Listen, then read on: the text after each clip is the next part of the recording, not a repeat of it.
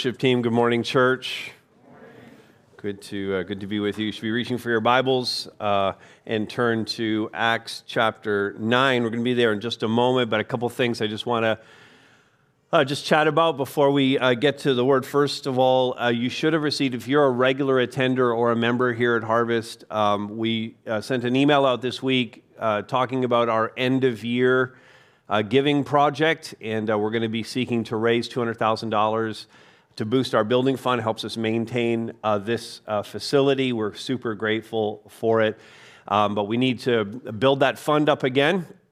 And so if God puts it on your heart, read that email, ask your questions, go to the website. If you didn't get that email, we have a website set up with the same content for it, and that link is in your notes as well. We're really grateful for what God has done here. Obviously, you guys have been super faithful in your giving. The Lord has provided through you in so many great ways, and we're thankful for that. But it has been, we've been just over 4 years in the building, but we've owned the building as of December 2nd for 5 years. Of course, we did a lot of renovations after we got it, and so 5 years means we're at the end of our first mortgage term. So we had to re-up the mortgage, and we're grateful for where we're sitting financially, but we did an appraisal, had to do an appraisal for the new mortgage, and the value of the property is really, we're really thankful for it because it's a little bit more than what we paid for it and the renovation money we put in 4 years ago. And that's just like, if you know, like that's awesome that it's the valuation comes out like that. But beyond that, we owe much less than half of that total amount. And so we're grateful for all of that. So consider that as we come to the end of the year. And then I just want to say that Thursday is November 11th, Remembrance Day. And as we understand it, the public ceremonies, again, are not going to happen this year. We're sad about that.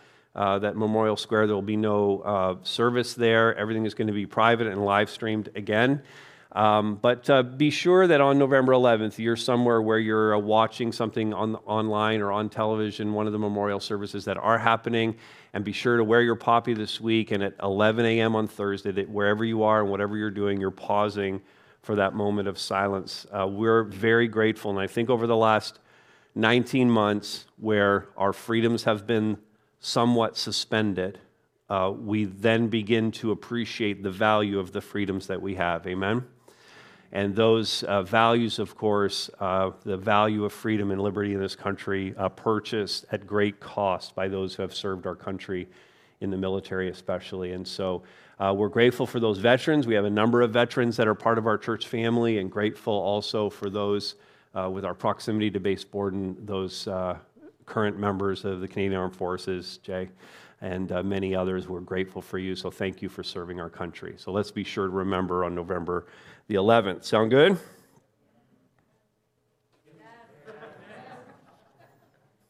All right, ready to get into the message? Awesome. All right, so we're going to be in Acts chapter 9, but let's start with a quote by a man named Malcolm Gladwell. Maybe some of you have read some of his books, like Tipping Point or Outliers. He's a Canadian journalist. He writes on matters related to culture and society. Really an intriguing writer. A quote of his that I really liked was, people who bring transformative change have courage, know how to reframe the problem, and have a sense of urgency. And I love that definition, and that certainly is a truism that applies to anyone regardless of their faith. But for Christians reading this, I believe it really hits the mark. I'm going to leave the quote up there, and I want us to just kind of think it through a little bit more from a Christian standpoint, because Christians are people who bring transformative change. We do it through the proclamation of the gospel of Jesus Christ. As someone comes into a faith relationship with Jesus Christ, confessing their sins, they begin the transforming process of becoming more like Jesus Christ. And so we have in the very first statement something that aligns perfectly with who we are. Christians bring transformative change through the gospel. And then notice these three characteristics. They manifest courage in doing so. It takes boldness to be able to share the gospel with someone. Christians reframe the problem. We understand the world according to what the Word of God tells us, And so we reframe the problem, we reframe every problem around human depravity, the problem of sin and the condemnation of death that hangs over each one of us. Thus, the impetus to share the good news of Jesus Christ. And then thirdly, Christians bring transformative change, having a sense of urgency with respect to the mission that has been entrusted to us. And that latter point, urgency, is what we'll see in this week's passage in Acts chapter 9. Peter, in fact, the apostle, is urged to go without delay to a certain town to meet a pressing need that was happening in that particular village, the church in Joppa, actually. And along the way, as we look at this account and we see how it all played out, we're going to be challenged concerning our own sense of urgency with respect to the gospel mission. Do you sense the urgency of the mission that Jesus Christ has given to you? Because all around us, people are living their lives without Christ. They are, in the words of the old hymn, they are lost and they are blind. And you live in the neighborhood with them. They're beside you on either side. They're behind your back fence. They're across the street. They're in the workplace with you. They're in your own families.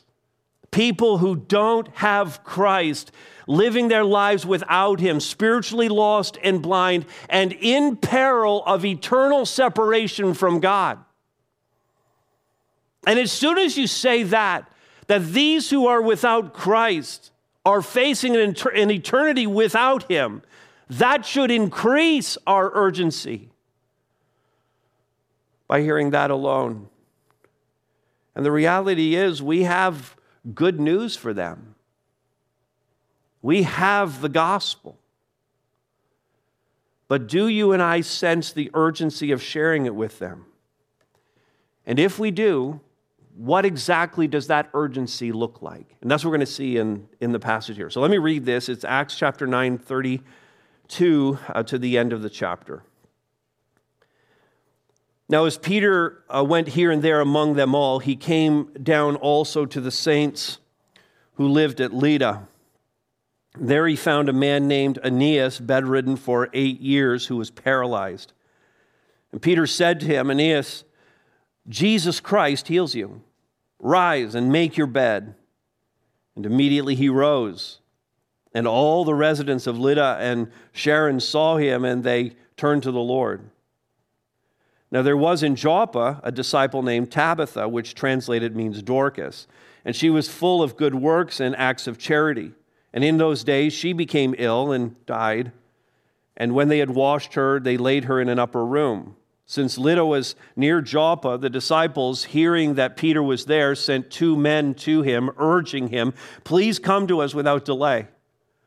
So Peter rose and went with them, and when he arrived, they took him to the upper room. All the widows stood beside him, weeping and showing tunics and other garments that Dorcas had made while she was with them. But Peter put them all outside and knelt down and prayed, and turning to the body, he said, Tabitha, arise. And she opened her eyes, and when she saw Peter, she sat up. And he gave her his hand and raised her up. Then calling the saints and widows, he presented her alive, and it became known throughout all Joppa. And many believed in the Lord.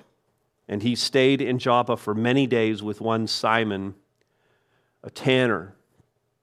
All right, in your notes and on the screen, when I grasp the urgency of the gospel mission, first of all, I look for God to do the impossible. And we just read an account that has 2 impossible things that happened. One, someone who was paralyzed for 8 years was able to walk again. And in another, someone who had died, was dead, was raised back to life. These are impossible things.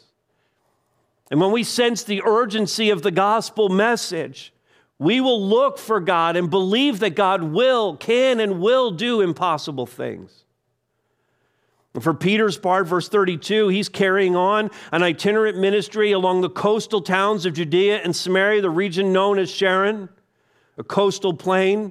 He meets with, notice here, he meets with the saints. You see that word again in verse 41. And just so there's some clarity here, this is a reference to those who are believers. They're Christians. They're saints. If you come from a Roman Catholic background, you think that that requires some big papal declaration that you would become a saint. But I'm here to tell you today that if your sins have been forgiven by Jesus Christ, you are declared to be holy or righteous or sanctified or set aside, which is the word saint. And so if you're a believer, you're a saint. Put it in front of your name this week, and every time you write your signature, put it right down at the bottom of your email, Saint Todd of Barrie. Go ahead, because you're a saint. None of that has anything to do with the message, but I thought it was fun, so I put it in. So we have these saints, verse 41, verse 32, who lived at Lydda. Verse 33, and there he found a man named Aeneas, bedridden, paralyzed. Peter's coming to this town. He's been there for 8 years. Verse 34, and without any request to do so, we don't have any kind of preamble. The man doesn't ask for it. It's not the reason why he came. But Peter just says to this man, Aeneas, Jesus Christ heals you. If you have your Bible open and you're making notes in some way or highlighting, go ahead and underline this or highlight this right here. Jesus Christ heals you. We're going to come back to that phrase near the end. Aeneas, Jesus Christ heals you. Rise and make your bed. And immediately, the Bible tells us he arose. And the result was, verse 35, and this is what we're going after. The result was that all the residents of Lydda and the whole coastal region of Sharon saw him walking, healed, and they turned to the Lord. This resulted in many more people becoming followers of Christ. And once again, a miracle is used by God to advance the mission. Now, it's always so important whenever we're studying any kind of the miracle passages, it's so important for us to understand these, and it's so important to say at this point that the miracle is not the mission. The miracle is not the mission. The healing is not the point. In fact, John Polhill said this in his commentary. The miracles in Acts are signs of the power of Jesus and often serve as the initial basis that leads to ultimate commitment. They are never, however, a substitute for faith. They're the sign. They point to the message. And the reality is some well-intentioned believers mistakenly focus on the miraculous signs, making that the thing, rather than on the message that the sign is designed to point to. And we have to be careful as Christians that we're not boxing God in, that God must do it this way, with our desire to see him do supernatural things. I was doing a lot of reading and research on this, and one of the commentators I'm working with throughout this series is Eckhart Schnabel's stuff, and I read this and I went, I can't say this any better. I just need to give this quote, but it's an extended, longer quote, so bear with me as I read this. And this quote is in your notes at hbc.info. Miracles, this is what he said, miracles do not automatically lead to conversions and church growth, and the lack of miracles does not hinder or prevent conversions and church growth. Miracles are caused by Jesus' power, and conversions are caused by Jesus' power. Sometimes Jesus chooses to heal miraculously, sometimes he does not heal, despite the believer's prayers and their faith in the Lord. Sometimes Jesus chooses to lead larger numbers of people to come to faith in him, resulting in dramatic church growth. And sometimes it's only an individual here or there who comes to faith, resulting in slow church growth. It is not the faith of the pastor, evangelist, or missionary. We could add, it's not the faith of the church or the individual Christian, nor is it the method used that accounts for either rapid or slow church growth. Here it is. But the sovereign and inscrutable will of Jesus, who is Lord in both cases. Amen? I mean, that's gold. Schnabel said it best. I couldn't say it any better. And so when we read about a healing like this one, it compels us to look for God to do the impossible. We believe that he can. We believe that he has. We should pray in faith, believing that he's done it before and he could do it again. But we do not impose our will on God. We do not press God to meet our expectations of what we think he ought to do. And further, we should always see conversion, not physical healing, as the greater miracle. That someone would have their sins forgiven is always the greater miracle. Physical healing, if that ever comes for someone, physical healing is something that still is only temporal. At some point, you're still going to die. But the forgiveness of sins extends right on into eternity. It's a forever healing that's never going to be taken away from us again. We must always see conversion, not physical healing, as the greater miracle. And in fact, if we could think about one of the times that Jesus healed a paralytic person, remember this time when they had to open up the roof because there was such a crowd and the friends lowered this guy down? It's in Luke chapter 5, the religious leaders, they were actually pretty upset with Jesus because he had said to the man before he even healed him. Do you remember what he had said to the man? Luke 5:20, your sins are forgiven you. Now, as soon as he said that, the religious leaders were like out of their mind upset with him. Because in saying that he could forgive their sins, he was claiming to be God. He was affirming the fact that he was, in fact, the Son of God. He says to him, your sins are forgiven you. And they considered that to be blasphemy. And so Jesus replied to the religious leaders. Here's what he said. This is Luke 5:23. Which is easier to say? Your sins are forgiven you, or to say, rise and walk? Which of those is easier? And just to tick him off, he healed him. And he rose and he walked. He made his point. The forgiveness of sins is the greater miracle. Because, to use Malcolm Gladwell's phrase, it frames the problem. It correctly frames the problem of our sin nature and the condemnation of death that we're under. It doesn't, the problem, in other words, if we're properly framing the problem, it's not that you can't walk. It's not that you are infirmed in some way. It's not whatever crushing circumstance you're facing right now. That's not the problem. Whatever the crisis is that brought you to faith in Jesus Christ, that is not the problem. The problem is you are separated from God by your sin. And when we properly reframe the problem, we're pointing people to the greater healing of the forgiveness of their sins. And if you've been saved, you have already received the greatest healing of all. You may still be afflicted physically or mentally in some way, but it is of small consequence next to the promise of eternity with Christ. Look for God to do the impossible. Believe that he does miracles. Believe that he saves and forgives sin. And then next, see this. I go wherever he leads me.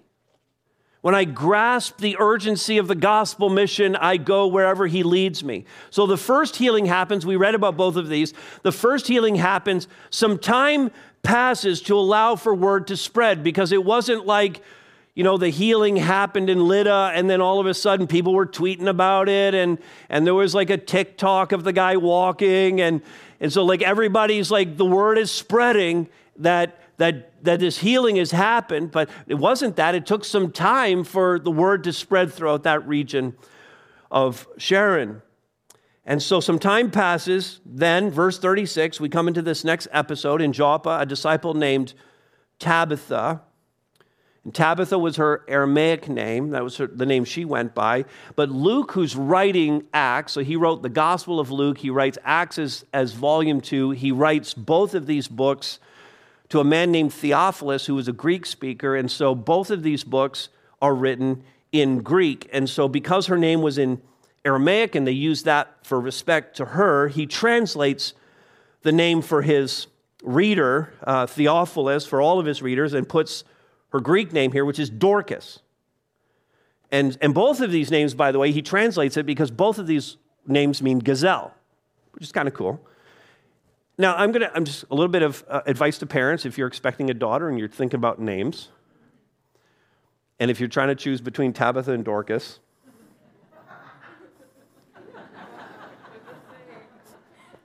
no, you're absolutely right. Like, Dorcas isn't going to fly in the playground. I'm just saying to you, Tabitha's a great choice. So Tabitha here, she was full of good works and acts of charity. So like she's that person in the church. Like she's a food bank volunteer. She's packing backpacks for kids. She's donating to the Hope Fund. Like she's got it all going on. She's one of those amazing Christians. It's just like tireless acts of love and mercy, of compassion and justice is what she's all about. And she impacted not only the people that she was serving, but she's that person where everyone else is just blessed by what she does. So like the entire church is blessed by Tabitha. We have people like Tabitha here at this church who are doing all these different volunteering and helping people who are on the margins and just blessing so many. And in fact, we'll see in verse 39 that the very specific thing that she did is she made clothes for widows. And she impacted the lives of those widows.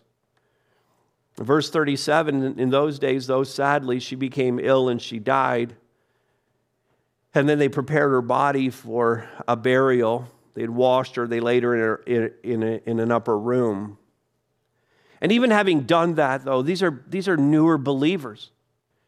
They know what God had done for them, and so they still have it in their mind that miracles can happen.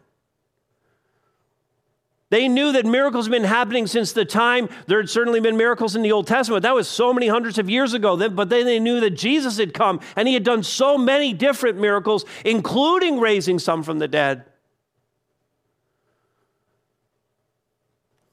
He had raised Lazarus. He had raised Jairus' daughter. They had seen the apostles carry on with similar miracles, though at this point, according to the biblical record, none of them had raised anyone from the dead. And so full of faith and really having nothing to lose, I mean, she's dead. And we got nothing to lose here. We might as well ask for some prayer for her. Verse 38, since Lydda was near Joppa, knowing that Aeneas had been healed, because word had spread about that, the disciples, hearing that Peter was still there, sent 2 men urging him. This is where we see the urgency. This is an earnest plea. It's an insistence, but it has a time element to it where I need you to do this now. And in fact, they say, please come to us without delay. Now, I got to Google Maps. Both these communities still exist today under different names. And so I popped in this one and that one and did the walkie guy thing at the top, the dotted line on Google Maps. Everybody tracking with me? You know what I'm talking about? 4.5 hours each way to walk that. So they send the 2 messengers, 4.5 hours. Then they convince Peter. He answers right away, so he's going with them. He didn't know he was up for a 4.5 hour walk. I don't know what he had done that day.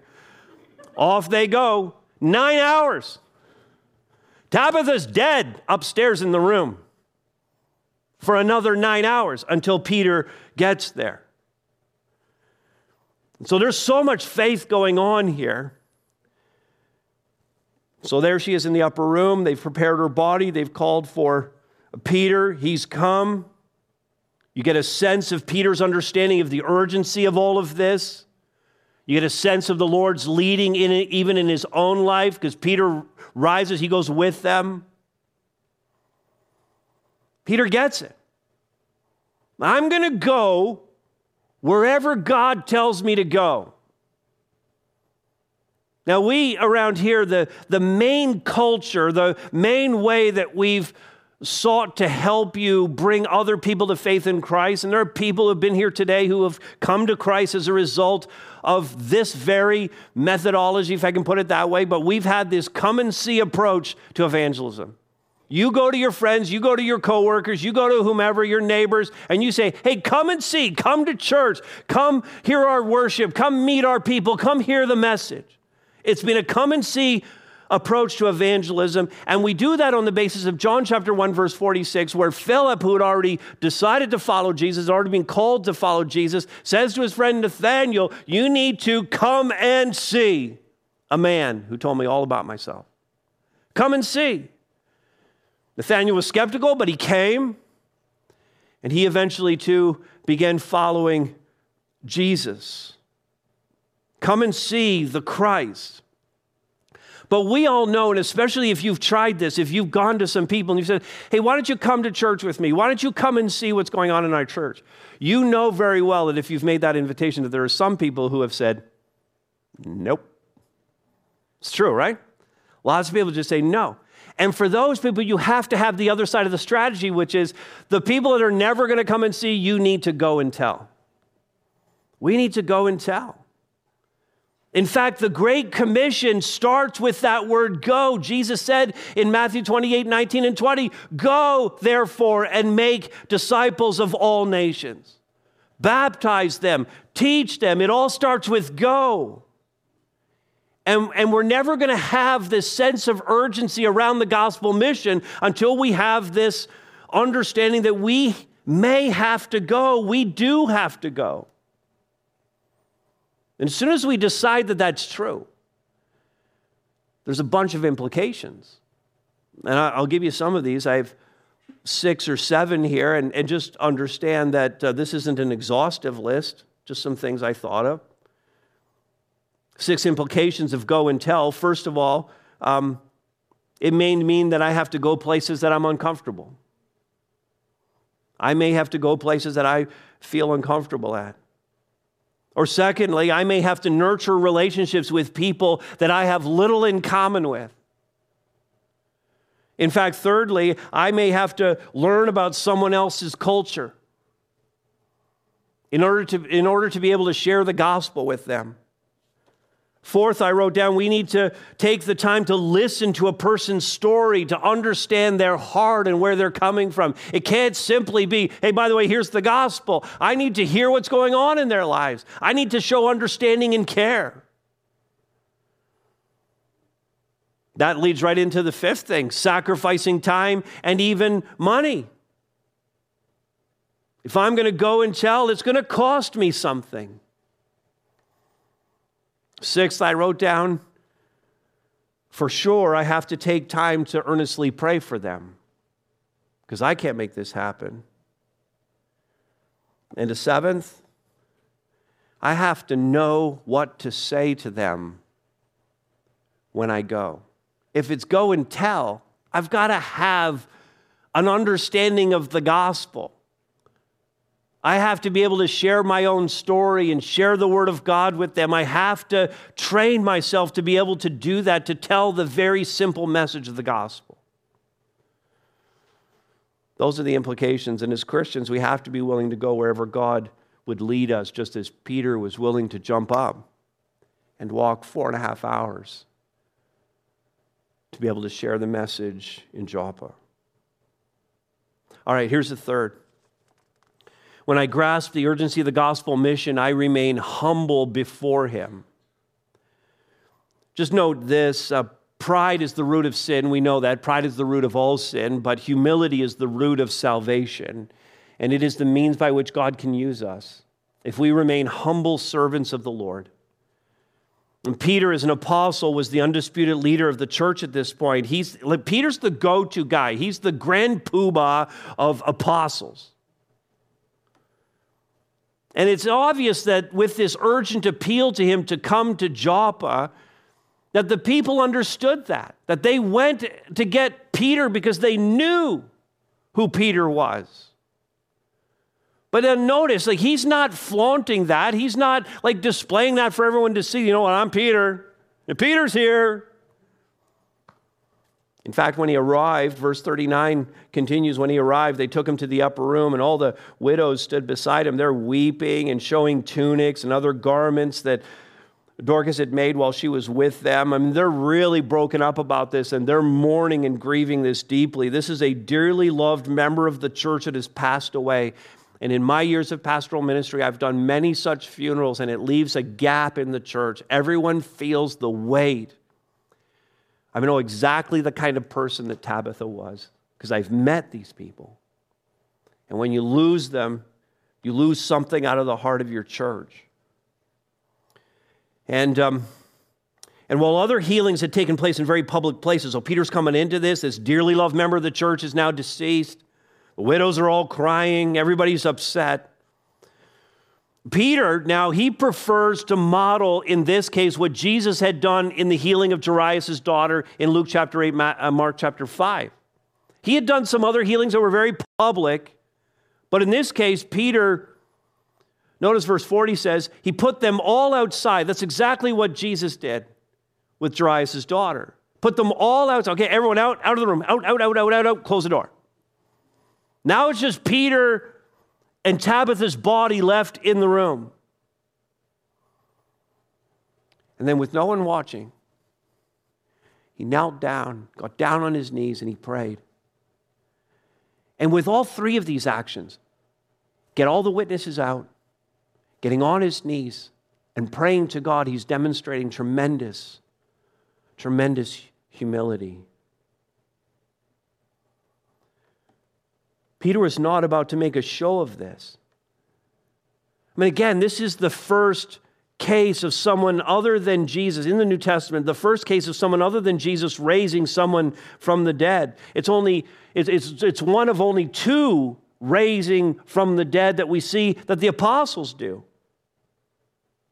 So it's rare. There's no arrogance at all in Peter about what is to happen. There's no vaunting of his high position as the leader of the apostles, the leader of the church. There is kneeling and there is humble prayer. And he does it alone in a room. He didn't want to be like Simon the magician, who we looked at in chapter 8, who wanted to pay money for the ability to dispense the Holy Spirit. Simon the magician was a showman, an entertainer, but Peter was not at all like that.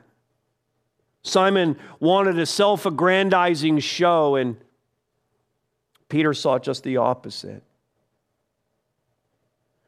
And I think about that, and I'm not sure why any of us would ever want to take any credit for anything when it's clear that everything we have and everything that the Lord does is by his kindness and his power. That we're helpless.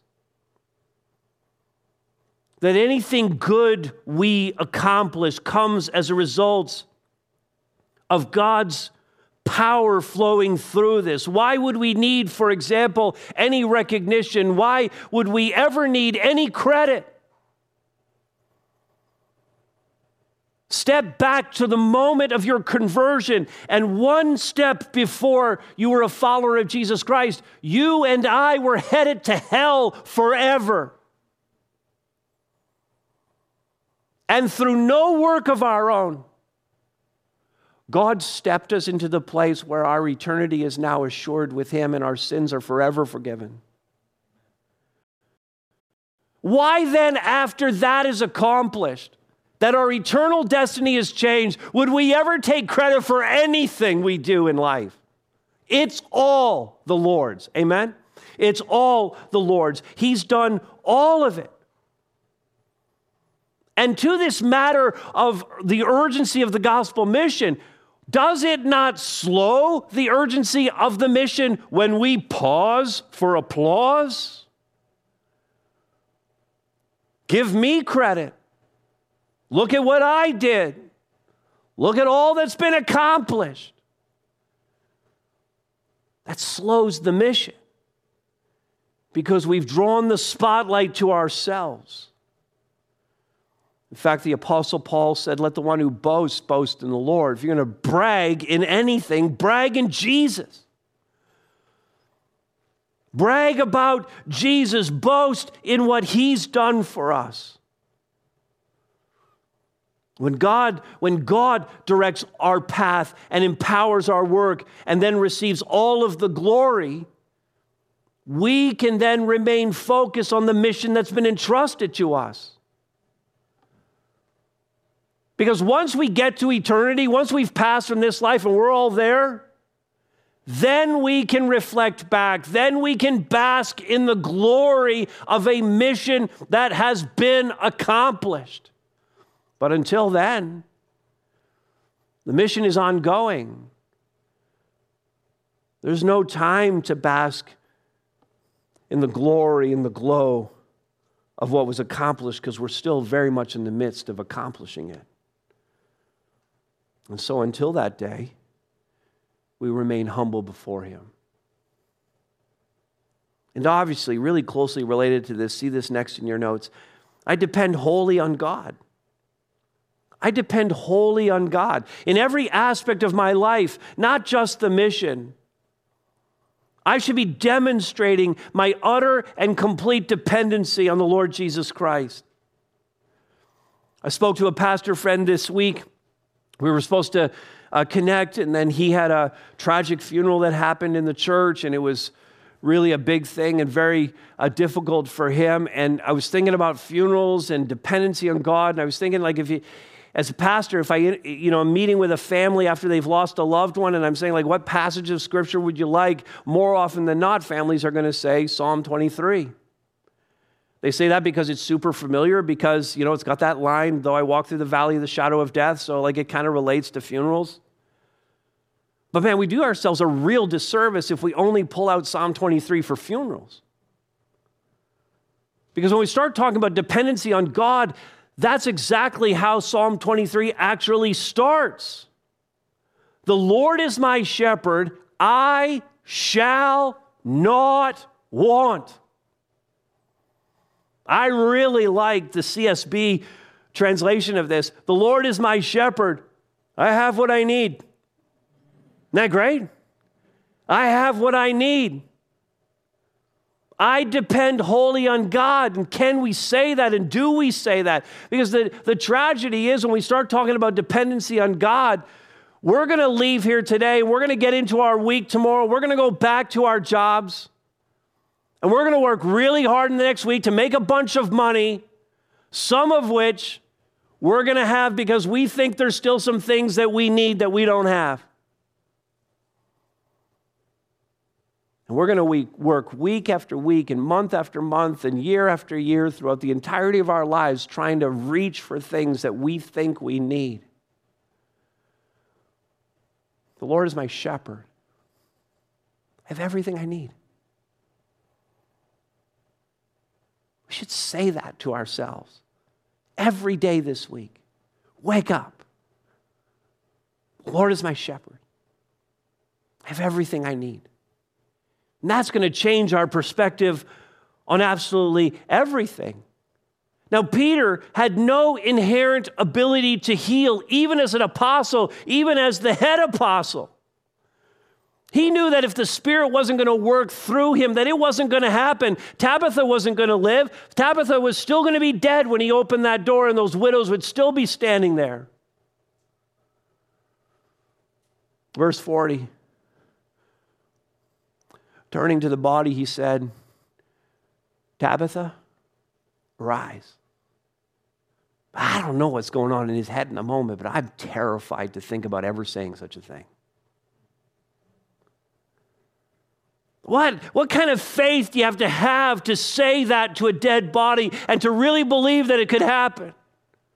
He's an apostle, and I know the Holy Spirit was on him in a powerful way, and he couldn't have gone in doing it without knowing that the Spirit was going to work through him that day in that way. Because according to the biblical record, this is the first time an apostle's ever done this. And so there had to have been other opportunities for him to do it, but he didn't until this moment. The Spirit lined everything up, and he had the faith to believe that it was going to happen, but was still entirely dependent on God.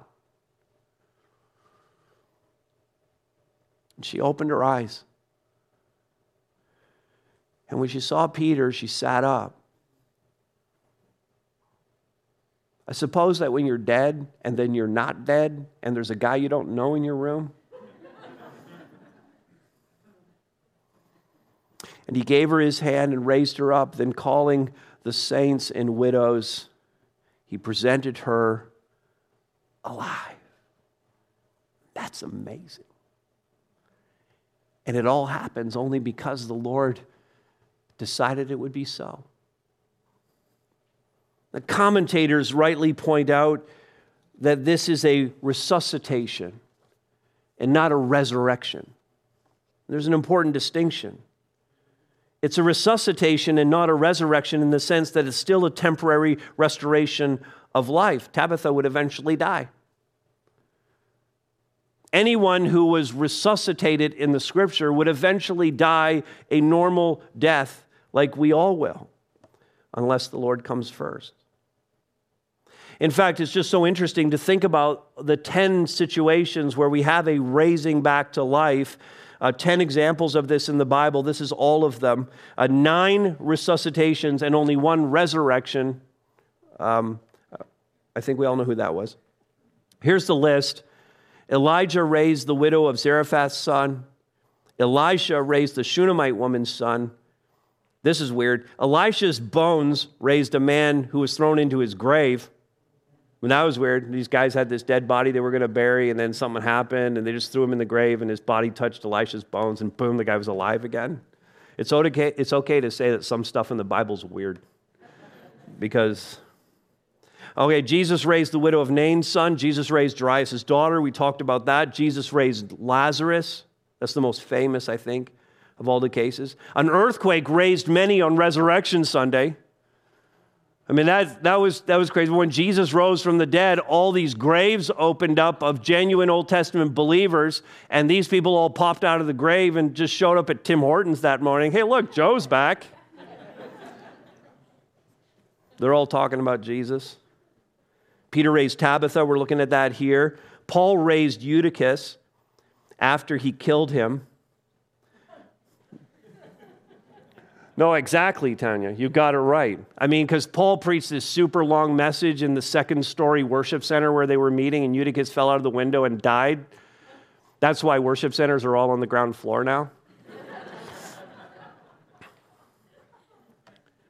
So Paul killed him by his preaching and then raised him back to life. Seems only fair.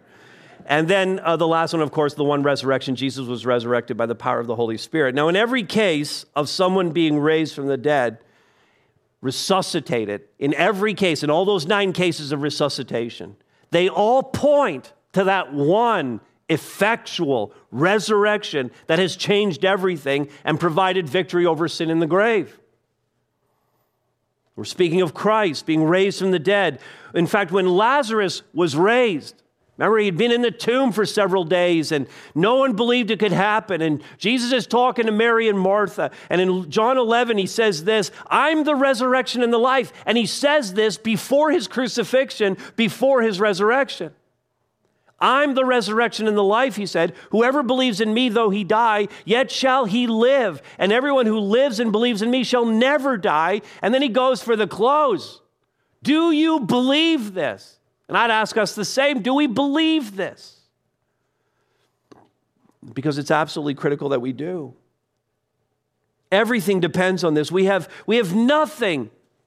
We have nothing if there is only a cross and only a crucifixion. In fact, to believe that there is only a cross and a crucifixion is to follow a martyr. And it's pathetic that we would believe such a thing. There are people out there who are like, oh, I believe Jesus was a real person, and I believe he died as a martyr, and I really like his teachings, and I'm so inspired to live my life the way Jesus lived his life. That's pathetic. Not to mention useless. In fact, the Apostle Paul, when he gives that masterful chapter on the resurrection in 1 Corinthians chapter 15, he says it's pitiful.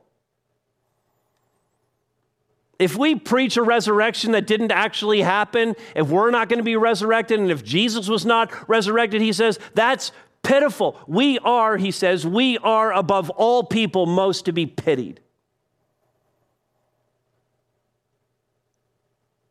He says the whole exercise is futile.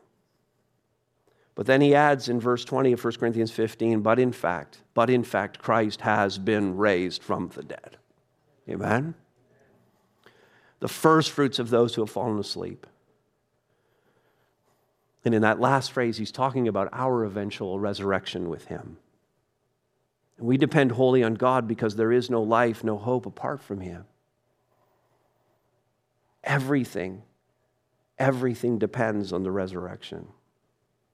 And so have you declared your complete dependency on God, first and foremost for your salvation, for the forgiveness of your sins, but have you also declared your dependency on God for your daily bread, for wisdom, for direction, for strength, for healing? In every possible way, we should be declaring our dependency on God. And because all of this happened, because of the healing of Aeneas, because of the healing, the raising of the dead, the resuscitation of Tabitha, because of all of this, notice verse 42, it became known throughout all Joppa, and many believed in the Lord. And again, it's not about the miracle.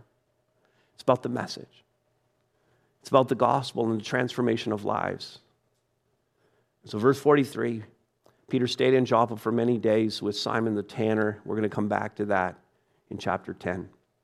Finally this, very quickly, when I grasped the urgency of the gospel mission, I proclaim Jesus and nothing else. We live in a world of empty promises and vain hope. We hear catchy phrases and we watch feel-good messages. But where is the actual hope? What is it grounded in? The answer is nothing.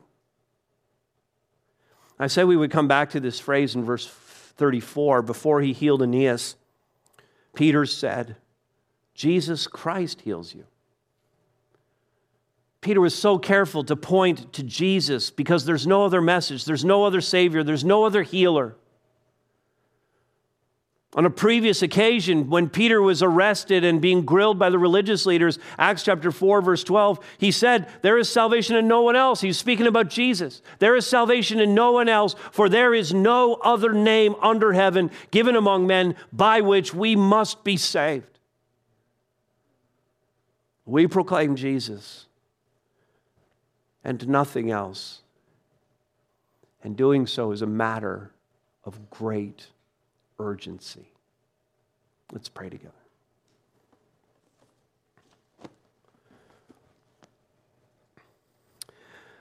Father, we acknowledge as we come to the scriptures again today that because of our sinful human nature, because of the flesh that we continue to dwell in, Father, that the truths of your word, being spiritually discerned, cannot be understood by us and certainly cannot be applied by us unless we have the light of the Holy Spirit, the illumination of the Holy Spirit. So God, I pray in these moments, even as we continue to think about what we've heard here today, God, I pray that your Holy Spirit would give us understanding to cognitively understand what we've heard, what we've read from your word. But beyond that, God, that we would believe it, that our will would be conformed to it, God, that we would be looking for all of the ways in the coming days, weeks, months, years, all of the ways to live this out. And I pray that for the mature believer here who has allowed the urgency of the mission to wane in their lives. I pray that for new believers amongst us. Father, that they would be emboldened to share their new faith with friends and family, coworkers. And God, I pray it for those watching on the live stream or on demand, those here in the room who have not yet surrendered their life to Christ, not yet found the forgiveness of sins. God, I pray that your Holy Spirit would convict them and convince them in this very moment to confess their sin, to surrender their life to Jesus Christ as Lord and Savior. Father, hear our worship now as we as we approach your throne, as we sing to you from our hearts. I pray this in Christ's name.